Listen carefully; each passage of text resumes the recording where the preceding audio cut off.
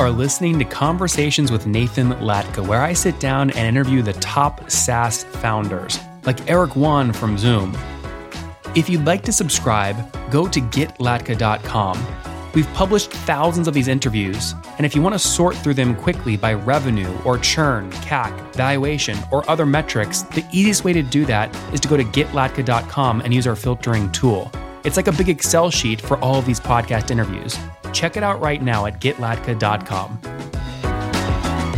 Blue Rabbit was a gamification platform doing $7,000 a month about 2 years ago. COVID hit them hard. They're now doing $200 a month. They do have some seasonality where they'll do about, 5, 6, up to 10, 20, $30,000 in revenue. So they haven't shut it down yet, but he is working on a side project, which will launch here shortly. We'll see what happens. Hey folks, my guest today is Bernardo Lataif. He's an expert trainer and speaker with over 10 years in the gamification industry. Formerly a teacher and web UX designer, he created Blue Rabbit to gamify education. The award-winning platform has successfully gamified over 12,000 players in all continents and is currently being used to gamify corporate training programs, events, and schools. Bernardo, you ready to take us to the top? Yeah, I'm sure I am. All right. Give me an update. When we last spoke, you were serving 45 customers. That was in 2020. How many customers are you working with today, and how are they using you? Well, unfortunately, we're very down that path. We lost a lot of business because of the pandemic. So from the 45 we had, I'm pretty sure that we only have somewhere around 12 now. Because we have a lot more independent individual users, but we lost a lot of big businesses that were working with us. So yeah, we're a little down. So does that mean revenue is also down since 2020? Down, really way down. We're really under the covers right now. Well, so how do you decide when you shut this thing down? Because in 2020, you told me you were doing about $7,000 a month in revenue, right? So it's about 80,000 a year. If you're way down, I mean, you're making like 10, 20 grand a year. Why not shut this down and go get a full-time job or something? Well, the situation I am is standing at right now, it's a little complicated because we moved to Florida and now I have certain visa restrictions, so I cannot get a job right now. So I'm still pushing for Blue Rabbit for a little while. And I was also invited to a different project I'm working on with some people in Germany. So right now I'm kind of doing that, and I am taking care full time of my daughter. So it's also another really upside of my current status. You can see behind you. We see the the stickers everywhere and yeah. So what is MRR today? Sorry, what's MRR? Monthly recurring revenue. It should be somewhere. I know it sounds. I really wanted to share this because I've been hearing all the other entrepreneurs that interview with you, and they have really great numbers. But we've been doing not always. There's all kinds of stories. Yeah, I wanted to share one that's a little bit of a struggle here. We're somewhere around $200 a month, so it's really, really, really low.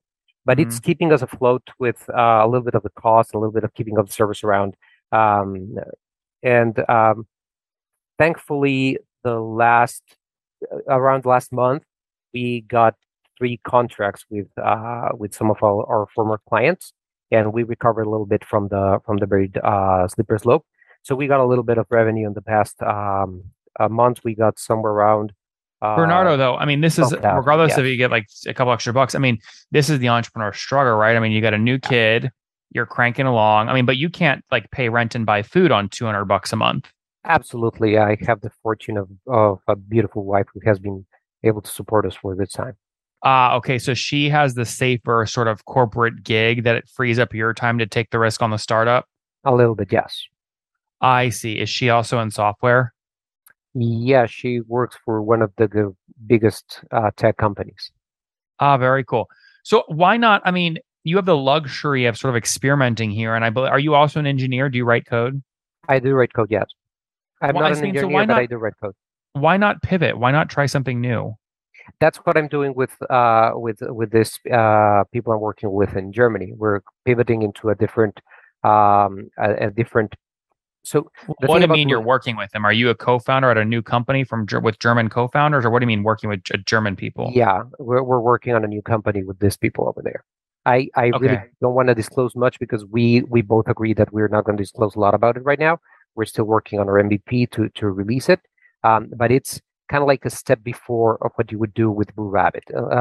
As a software, it would be like on a higher end that reaches out to a different market, to a broader market, and it's a lot easier to sell and build on it. But it's also pre-revenue. Yeah. And how did you find this German co-founder, and what gets you excited about this new idea? Well, he's another gamification expert, and he reached out to me because he learned a little bit of the struggle I was going through Blue Rabbit when we were talking about it in social media, and he reached out and say, "Hey, why don't you come over?" I feel like I'm talking with him a little bit when I'm talking to you because he was kind of like with this same approach. Hey, why don't we try something different? I've been thinking about this idea for a while, and I know that you could move a little bit around there. And they're like, let's do it. So that's what I've been working in the past few months. Mm-hmm. Would you ever sell Blue Rabbit for, $5,000? I don't know. That has been a very big question on our end. I've talked to my partners, and the thing is about the seasonality of Blue Rabbit, as you said, like selling it for $5,000 or something. Within the seasonality between September and March, maybe or a little bit February, it's when we sell a lot more, and we make a lot more than $5,000 in that period. But it's not enough to get us through the entire year. It's like you end up making $30,000 in that period of time, and so it makes no sense to sell it because it at the same time allows me to sell. But why'd all these customers quit? I mean, if they love the tool and they're willing to pay you per month, why did they churn? Well, one of those I can tell you was going to be a very big contract. It was going to be somewhere around 200,000 a year, and they within the corporation they cannibalized the gamification team they had built. I mean, I'm telling you, I helped this company to build a team. I even helped them hire one of the gamification experts that was going to work with them. And in the end of throughout at the beginning of 2021, they started stripping the team all the way around, and I was like, "What's happening here?" So apparently, they had some different business approach, and they moved out of it. I even got into an interview to work for the United Nations in a training program, and Bernardo, sorry, we're getting distracted though. So you had 45. No. We had 45 customers though. Yeah. You churned about 30 of them. So that's a lot. I mean, did something break and you couldn't fix the code, or what happened? Nothing like that. They just stopped using it because internal decisions. They started changing. There maybe have been change in management. Those were decisions that were completely off our hands. We're like, hey, but you don't want to do it again? They were like, no, we love the tool. Then why don't continue with it? Oh yeah, the budget changed. They didn't want to do it. I'm like, I don't get it. I really couldn't understand what was happening. The only thing that I could make give some sort of reason behind it may have been the COVID pandemic hit them hard or something, or they started moving budget. And gamification has a problem that you really need to engage for a couple of years so that you can actually start looking at really huge numbers before you get a lot of data. And sometimes I believe the companies get desperate because they don't see all the results immediately, as if you have a basic. Well, but that's a massive ask. You're asking people to pay you for 4 years before they see any value. Who would agree to that? Well, that's what I had with these big companies, and some of them. Yeah, but if you know that's a problem, though, why not change it? Why can't you change your onboarding to deliver a dopamine hit within the first 10 hours? We do. Okay. So you do have that, but it takes, let's say, 3 months for the team to build the content that they have to deliver. My tool is not the issue. The issue is that they have to deliver the content that they're going to put inside the tool. So when that team does not deliver in time, then the tool gets hurt because they say, okay, fine, you're not delivering. And then they just take me out of the equation because in the end, I am not the one that's producing the content for them. I mean, it sounds like what the value here is the content, not the gaming tool. So they don't need to pay you for anything. They need to create the content. And hence the pivoting. Well, but it sounds like you're pivoting. You said pivoting was just a more robust Blue Rabbit. But what is that? If the problem here is you can't convince people to build content, what's this new project going to fix that? It's actually because it's actually not a bigger, more robust Blue Rabbit. It's a different step. It's a step that you take before that. It makes it simpler for the companies to develop their content, and it simplifies the entire process of gamifying their products or services. So it just takes a lot of the time it takes to produce your learning development or your training content that you want to deliver to your people, and it becomes more like a step manager. And How you did you just negotiate the deal with this new partner? I mean, do you say I want 80% of the new company because I've already built Blue Rabbit for 5 years, or how do you negotiate that? no, we're going 50-50, and this is he called me and he says, I want you as my CTO, and I want you 50-50. I want all of you because I know that you know more or less about the how the business works, and I don't know any of the tech side of it. So I want to build it like that. I have clients that are already willing for to pay for this, so let's work together. So he Mhm. brought the idea, and I'm working with him to deliver it. Interesting. And have you raised any capital at Blue Rabbit? Do you have any investors? Yeah, that's another part of the equation. You know how you learn how to make good decisions? You By make making bad bad ones. ones. Yeah. So one of the worst decisions I made was the investor that I decided to take in, because he ended up crashing and losing everything, and he's it was it even got personal. So it was a very bad choice of an investor. How much did We, you raise? we raised $25,000, and then he ended up not even delivering all of it. He just wanted to put part of it. Then he wanted to see revenue before, and then he took money out of it and was like, so it ended up being a very bad choice. And then trying to get other investors after that was my But mistake. why go raise 25 grand? I mean, they tell you this all the time. The small checks are the most annoying, right? You want go Yeah, raise a million or nothing. You know what I mean? So why? I I mean, agree. you must have how did you were there warning signs that this was going to be a problem early on?